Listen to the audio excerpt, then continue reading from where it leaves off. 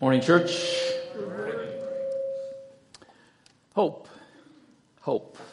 One of the most powerful words in our language. The word hope. Hope helps us to keep going when times get a little tough. It's a force that energizes us with excitement and anticipation as we look forward to what the future might hold. Hope gives us a reason to get out of bed each morning and a reason to live out each day of our lives. Hope's very, very important. Hope can make molehills out of the mountains in our lives, and it can change our problems into possibilities. Hope gives us strength and courage to live confidently, to live intentionally. Hope. It's been said that a person can live 40 days without food, 4 days without water, about 4 minutes without air, but only about 4 seconds without hope. Hope, extremely important to us. So where does it come from? What's it all about? What is hope? I've wrestled with a definition that makes sense to me. And so we need to start from the same place in order that we might journey together to the same destination. And we call that here at Southside developing a common language, so that when we use a word or a phrase, we're all in agreement or in understanding of what that actually means. Because if we don't start together, we're not going to end up together. Make sense to you? Okay. So what is hope? We've got some dictionary definition types things to start our series. Hope as a noun, it's a feeling of desire for something and confidence in the possibility of its fulfillment. It's a reasonable ground for this feeling. It's a thing, situation, or event that is desired. So we look at that and use it as noun form. It's a possibility. It's something that's desired. Now, as a verb, it means to look forward with, again, desire and reasonable confidence, to believe, to desire or trust. I don't know how you can stack those three together. They don't really mean the same things. To believe, desire, or trust, or to feel that something desired may happen. Again, this whole idea of possibility. But how does the Bible use that word? Does it match up with the dictionary definition and the common ways that we use the word hope in our everyday lives? Now, some would say hope is a passive, wimpy kind of word. It's just a wish. No more than that. We say, I hope everything turns out okay, when we know it probably won't. We say, well, just hope for the best, when really inside we're expecting the worst. That's the way most of us function. Or we might say, I hope it doesn't snow much this afternoon, or I hope Matt LaFleur's got all the answers for the Packer offense, right? We use that word hope as kind of a wish. I do think it's a wimpy word. But the word hope is mentioned 129 times in 121 verses, different verses in Scripture.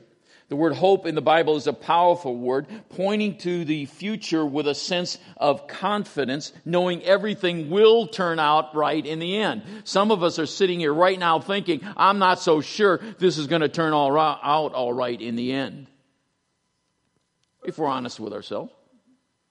We're wondering, I don't see any possibility how this thing's going to turn out all right. So, our hope,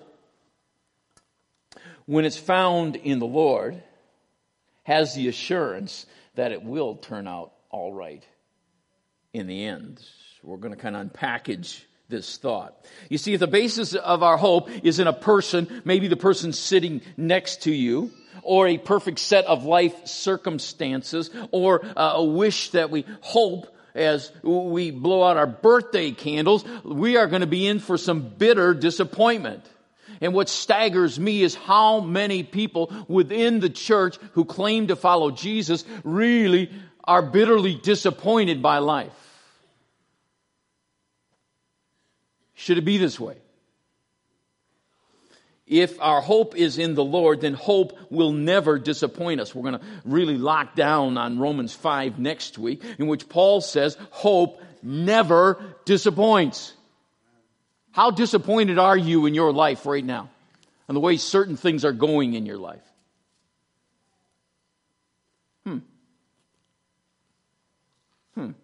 How do we put this together? Now, hope has a twin sister, and her name is faith. What's the difference then between hope and faith? Faith is complete trust or confidence in something. Complete trust, confidence in something. We all are people of faith. Everybody believes something. Some of us here are followers of Jesus and we put our faith in Him. But we're all believing something. We all have faith in something, correct? Now, without faith, the Bible says it is impossible to please God, right? Without faith, it's impossible to please God. Faith is the beginning of this venture. Where does that faith to believe God come from?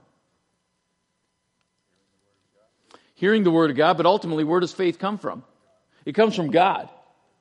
Faith comes from God. It's not even our faith. It's His faith. Because God is faithful, you see.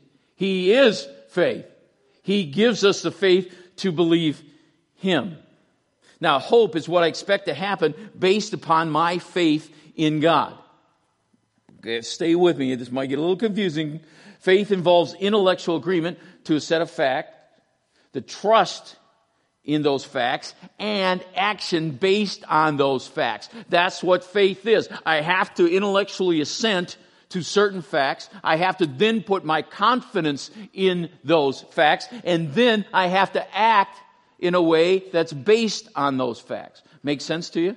But you tracking with me so far? Good. Now, faith without works is dead. Faith always comes first. Now, the question is, what kind of faith do we have? The Bible says the demons believe, have faith, right? What's the difference between that kind of faith and the kind of faith that you say you have in your Jesus? What's the difference? Go ahead, you can answer. What? It's not saving faith. That's too Christianese for me. You got to break this thing down. You're absolutely right, Todd. But break it down. I need it simple. A demon makes mental assent. They acknowledge the person of Jesus. What don't they do? They don't put their trust and confidence in Him. You see, they got the first part right. They give mental assent to facts, and many people sitting in churches around the world today give mental assent to some facts.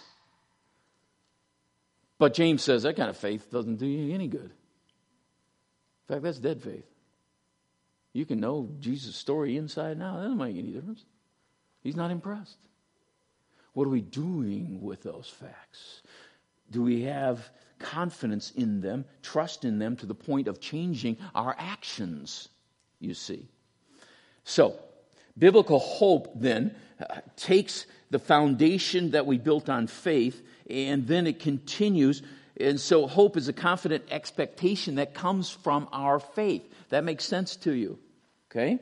This kind of makes sense to me. Hope looks forward to something that which is not yet. Hope is about something which is not yet seen. Here's how Paul would put it. Hope that is seen is no hope at all. Who hopes for what they already have? Makes no sense, right? We don't hope for what we already have. We have to hope in that which is unseen. Okay, that gets a little more complicated. But the tag team partners of faith and hope, they are unstoppable together. They're a winning combination. Faith and hope. Faith is grounded in the reality of the past. Hope is looking forward to the reality of the future based on our faith as God has expressed it through His Son Jesus. Without faith, there is no hope. Without hope, there is no true faith. They are locked together. And so when I see a Christian who has no hope, I'm thinking, what's gone wrong here? Let me try to explain it this way. Years ago, we took our girls to Science Central in another state. About 25 to 30 feet in the air, there was this bicycle. I'm always up for trying new stuff. It's balanced by weights, and it goes around this really small track up above, right? In the center is a net to catch you before you fall to your death on the concrete floor below. Oh, this sounds like something I like to do. So I climbed the steps. I thought, I hope this thing doesn't fall. I hope this thing doesn't fall. So I asked the young man as he strapped me in, has anyone ever fallen? He said, not yet, with a smirk on his face. Okay. But by faith, I got on the bike and I started pedaling around, right? And then my hope became reality because of the faith that I exercised as I went around on the bike. I lived to tell about it. Woo-hoo-hoo, right? But life is like that journey, is it not? We hope this is going to happen. I hope I don't fall. I hope this makes sense to you. You see, real hope isn't like a lottery ticket that you scratch off and you hope you win. For those of you that into that stuff, it doesn't work that way. With Jesus Christ is a sure thing. Absolutely. You can count on it. The symbol for hope used by ancient Christians was the anchor. The anchor. We just sang about it. And it's so true. This is because hope in Jesus is a sure thing that holds us when the storms of life come against us. And so we're going to go over this verse again next week, Hebrews 6:18 and 19. We, that's followers of Jesus, who have fled to him for refuge, can have great confidence as we hold to the hope that lies before us. This hope is a strong and trustworthy anchor for our souls. That's what we just sang, right? My hope is built on nothing less. Yes, it's the anchor for our souls. And if we come across as hopeless, we have no anchor. What happens when there's no anchor? We're going to be in big trouble. In 2 weeks from today, I'm going to be talking to you from Acts 27 about a shipwreck and what they did with the anchors. Right? It's kind of a cool story. But this hope is a strong and trustworthy anchor for our souls. Now, I want to leave you with a couple heaping helpings of hope. First one, God is a hope dispenser. Again, we're just laying the groundwork here. Just laying some groundwork. Here's what Paul wrote. I pray that God, the source of hope, will fill you completely with joy and peace because you trust in him. Then you will overflow with confident hope through the power of the Holy Spirit. God is the source of hope. As we are filled with God, hope should be coming out of us when storms of life attack and overwhelm us. My question is, what's coming out of us when the storms of life are overwhelming us? God is the source of hope. He fills us with himself. Therefore, what comes out should be that. Oftentimes, it's quite the opposite, right? So where is the disconnect? What's happening here? What's going on? Stay tuned. 1 Timothy 1:1. This letter is from Paul, an apostle of Christ Jesus, appointed by the command of God our Savior and Christ Jesus, who gives us hope. Jesus gives us hope. If you are a Jesus follower, Jesus gives you hope. Now, understand this. God is the source of hope. Jesus gives us hope. So I'm wondering what in your life is happening right now that seems just a tad hopeless. Yeah, life is like that. Oh, it's all kinds of things, right? So God is the source of hope. Jesus is the giver of hope. So it's really like Father, like Son. They're kind of the same, aren't they? Because they are, right? All right? So Jesus was a walking, talking hope dispenser. Just read the Gospels. He's a walking, talking hope dispenser, right?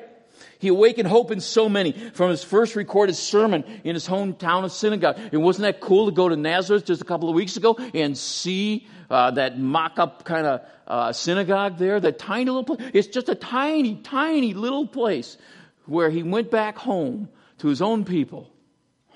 Here's what Scripture says.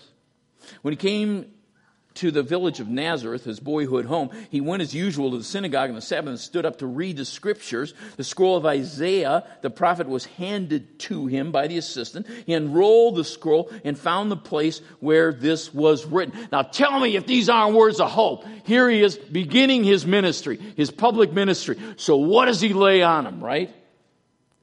The Spirit of the Lord is upon me, for he has anointed me to bring good news to the poor. He has sent me to proclaim that captives will be released. We just sang that the blind will see, that the oppressed will be set free. Are those hopeful words?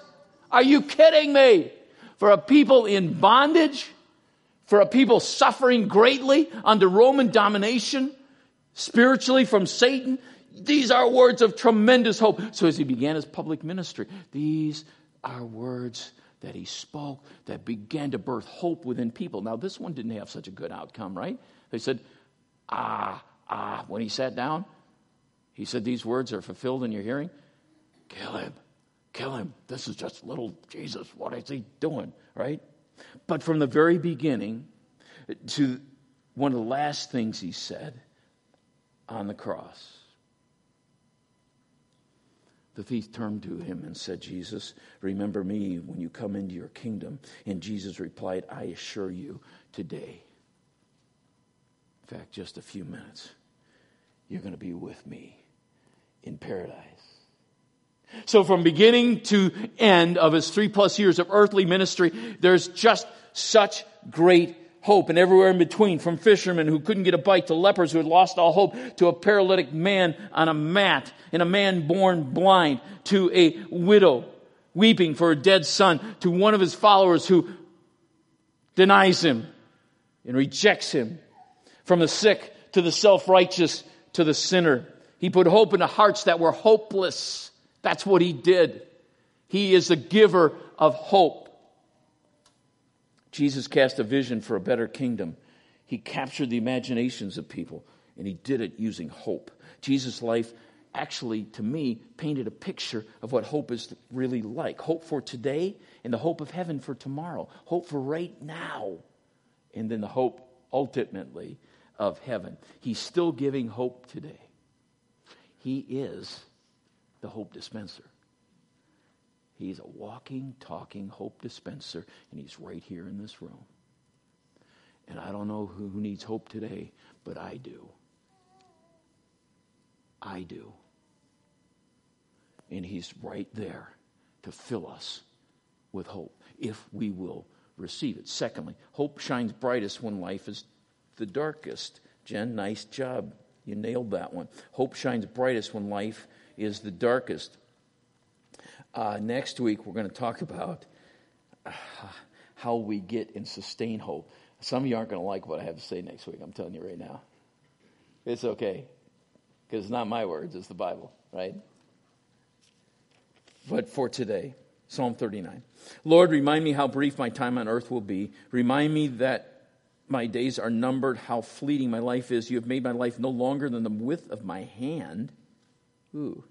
My entire lifetime is just a moment to you. At best, each of us is but a breath. We are merely moving shadows, and all of our busy rushing ends in nothing. We heap up wealth not knowing who will spend it. And so, Lord, where do I put my hope? My hope. My only hope. It's in you. Now, what's happening here? The author of the psalm was David. He'd been hurt by life. He'd been hunted. He had been hounded. He had been falsely accused. He had been openly ridiculed by those around him this season of his life. But when things were darkest and seemingly hopeless, he confesses, my hope is in you, Lord. My life, man, it could end tomorrow, but my hope is in you. My hope is in you, Lord, my strength is... Okay, no one else. Okay, good. Now, here's something from Michael Medved. Wouldn't recommend reading him, but it's called The Plague of Pessimism. He's a film critic. The most deadly epidemic menacing children today is not AIDS, gang violence, or teen pregnancy. It's a plague of pessimism. Tens of millions of young Americans are feeling their patience tried, their faith challenged, their hope undermined. This plague's main symptom is a national orgy of whining and self-pity. The deepest problem isn't that children will imitate the behavior they see in their screens, though imitation sometimes does occur. Much more dangerous is the underlying message of hopelessness conveyed on these ugly images, a message that encouraged both self-pity and fear. Unfortunately, that has crept into our culture, right? So that this plague of pessimism has now spilled into the church, where it has no business being. Lyle Schaller, the guru of church consultants, says the number one problem in the church today is a lack of hope. Now, once there's a lack of hope, then we got all the whining and complaining that goes along with it, because that's what hopeless people do, right? Not real healthy. So again, we're just laying some groundwork here. Submarine became disabled, slowly sank to the bottom of the ocean. Immediately, they began a very extensive rescue operation. Divers attended the stricken vessel. They hadn't heard anything from it, but once they were able to reach the submarine, from inside came this message in Morse code: is there any hope? That's what they wanted to know. Is there any hope? Wow. Now I'm wondering, is there hope for you? Is there a hope for your marriage, for your family, for your children, for your job, for your future? Is there hope there?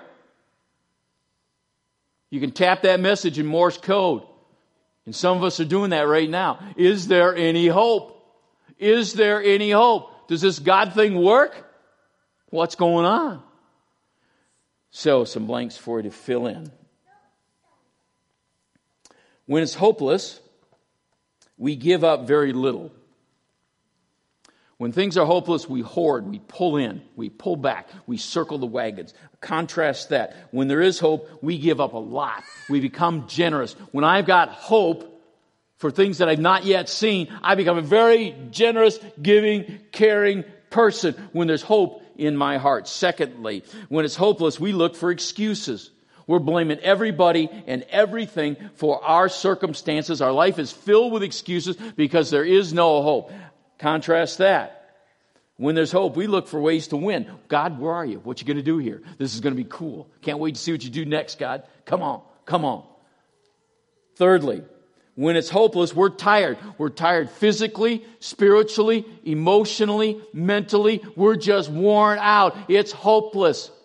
Now, this hopelessness has become an anchor to our soul, and it pulls us down under. And we're just plain tired. We don't give a rip anymore. When we're hopeful, we are energized. Wow. God, what you got next? Can't wait to see it, right? Fourthly, when it's hopeless, we tend to abandon God's plan. I don't know why we as believers do this. When things get hopeless, we jump off the rail. Why are we doing this? He is the source of our hope. And instead of turning to Him, we turn to everything and everybody else to try to fix what's going on in our lives. Contrast that. When there's hope, we follow God's plan. I'm following hard after God. Man, I've got such hope in what He can do. What He can do next. When it's hopeless, we hurt each other. We hurt each other. Hurting people hurt people. Hopeless people hurt people. That's the way it works. Okay? On the other side, we help each other when there's hope. We become very generous, very caring, very compassionate, and we like to help people. Okay. Enough of that. Thirdly, where there is no hope in the future, there is no power in the present. Where there is no hope in the future, there is no power in the present. Coming back to that statement in just about 90 seconds. Years ago, there was a small Maine town that is in the state of Maine that stood in the way of progress. They were building a new power plant. In order to build the new power plant, true story, a dam would be built across the river and the town would be submerged. Make sense? Built a dam, water backs up, town goes bye-bye. An announcement years ahead of time gave the details of what was about to happen. Okay? During the time the dam was being built, all improvements stopped. All improvements stopped. No painting, no landscaping, no road repairs, no cleanup. Day by day, the town just kind of fell apart as it decayed in front of their eyes. A long time before the waters came, a long time before people actually moved out, hope was lost, and it showed. And it showed. One resident explained it this way. That's where the phrase comes from. Where there is no hope in the future, there is no power in the present. Now that should concern us. How do we make sense of that? I'm convinced that for many who claim to follow Jesus, there is this decaying that's going on the inside spiritually. because we have no hope, or our hope in the situation is gone, and so we're decaying. It's just kind of falling apart on the inside. We don't know what to do about it, and we certainly don't want to tell anybody about it because it makes us look weak.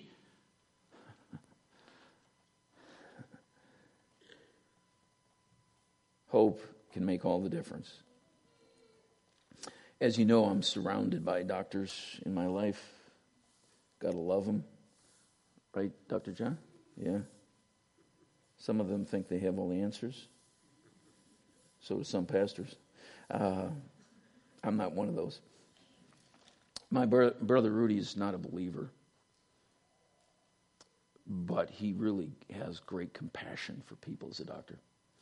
One of the things that just really, really confuses him in life, he said, you know, John, I can have two people with identical symptoms, same age, same basic health.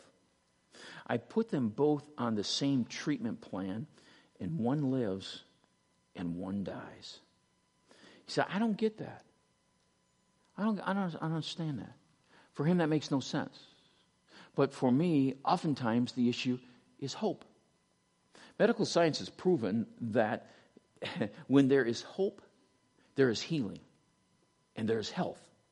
When it's hopeless, everything just falls apart and the wheels come off.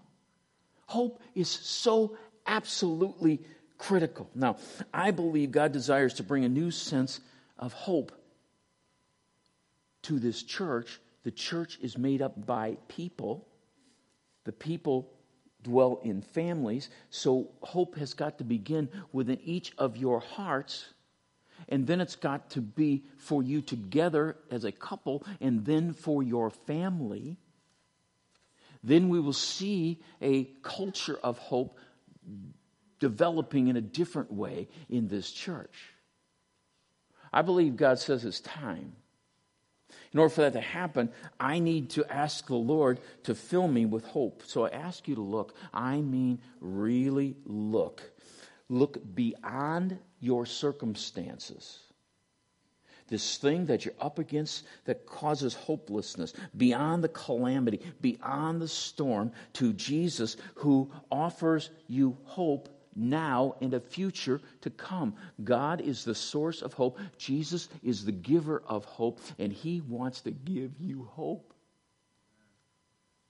He delights to give it away from His Father, who is the source of hope. And so we have to look at this honestly, really look at it. Would you choose to see your personal circumstances through the eyes of hope? That's a big grown-up decision. Would you choose to see your family, your life, your kids, your everything from God's perspective? Hope never disappoints. We're going to unpackage that one next week. Those who hope in the Lord will renew their strength. They will soar on wings like eagles. They will run and not grow weary. They will walk and not be faint. Those who hope in the Lord will renew their strength. Who needs strength? Yeah, I do. I do. Life can be overwhelming at times. Just plain overwhelming. I want to soar with wings like eagles. I want to live my life like this, above the circumstances. That's what supernatural Christianity is all about. That's what we have to offer to others around us. Hope in the Lord. My hope is in you, Lord. I believe it. We must act on it. Will we choose to live it? That's the question. Will we choose to live it, or will we be bound by our circumstances? By our physical limitations, by our financial limitations, by our marriage, by our parenting, by whatever it is you put it in there. We have a choice to make. And God is saying, I offer to you hope. Hope when it seems incredibly hopeless or uncertain or confusing. Jesus is here to give you hope. But we first have to give Him our heart again, right now. and say, Lord,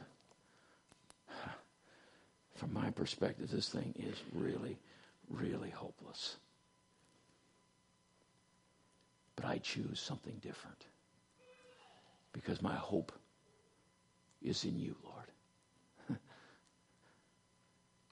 Those who hope in the Lord will renew their strength. O weary one, listen to Jesus. Come to me, all you who are weary and heavy burdened, and you will find rest for your souls. Take my yoke upon you and learn from me, for I am gentle and humble in heart. Aren't those precious words of that invitation? You will find rest for your soul. All you who are weary and heavy burdened. The Hope Dispenser is available to give you hope right now. Let's pray together.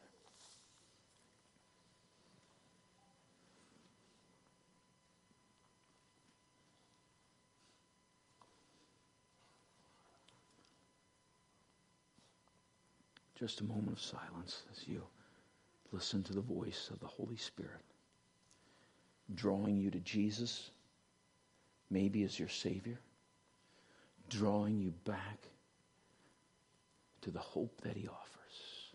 Listen, he's speaking.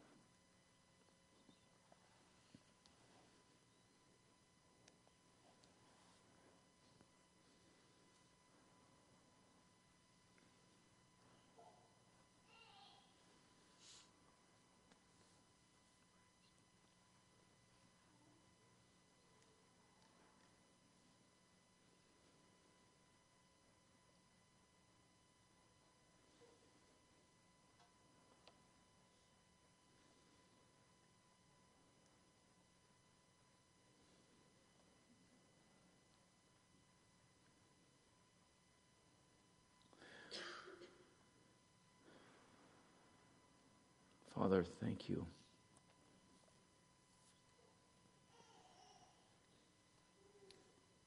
for speaking into situations right now.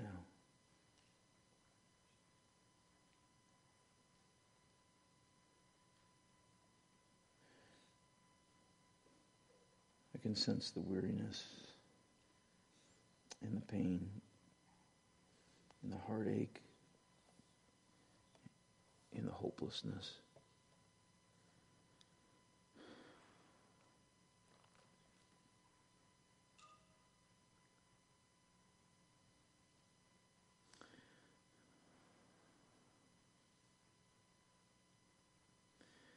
And yet, beyond that, I hear your voice speaking truth over your people. That those who hope in the Lord will renew their strength. Come, Lord Jesus. Fill that heart with hope. Fill that home with hope.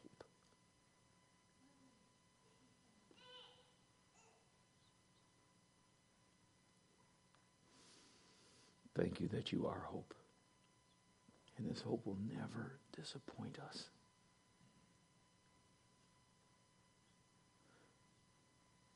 So, Lord, have your way among us.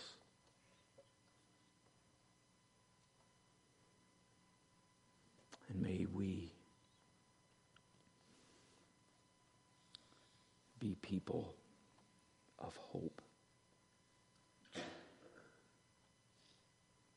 We need you to do this, Jesus. We don't want to fix ourselves or fix anyone else. We want you to fill us with your hope that never disappoints. We receive that now, even though we can't see it, because that's what makes it hope, because we believe. And our hope is in you, Lord. Thank you for speaking to us, and in these next weeks as we wrestle through some things, I pray you'll soften our hearts and do it corporately as a church, that we might welcome the King of Hope into this building and into our hearts. Set us free. And we'll thank you for this journey. In Jesus' name. And together all God's people said, Amen. Thank you. We will continue to worship the Lord in our giving. And I'm going to invite Jessica to come. And sometimes when our financial people look at the books, they need hope. And we found God to be faithful, though, haven't we? That's a lesson you're learning, aren't you? Yes.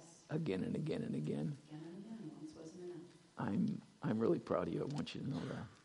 Yeah, I really am, because you're growing and you're seeing what God can do. Yes. Talk to us.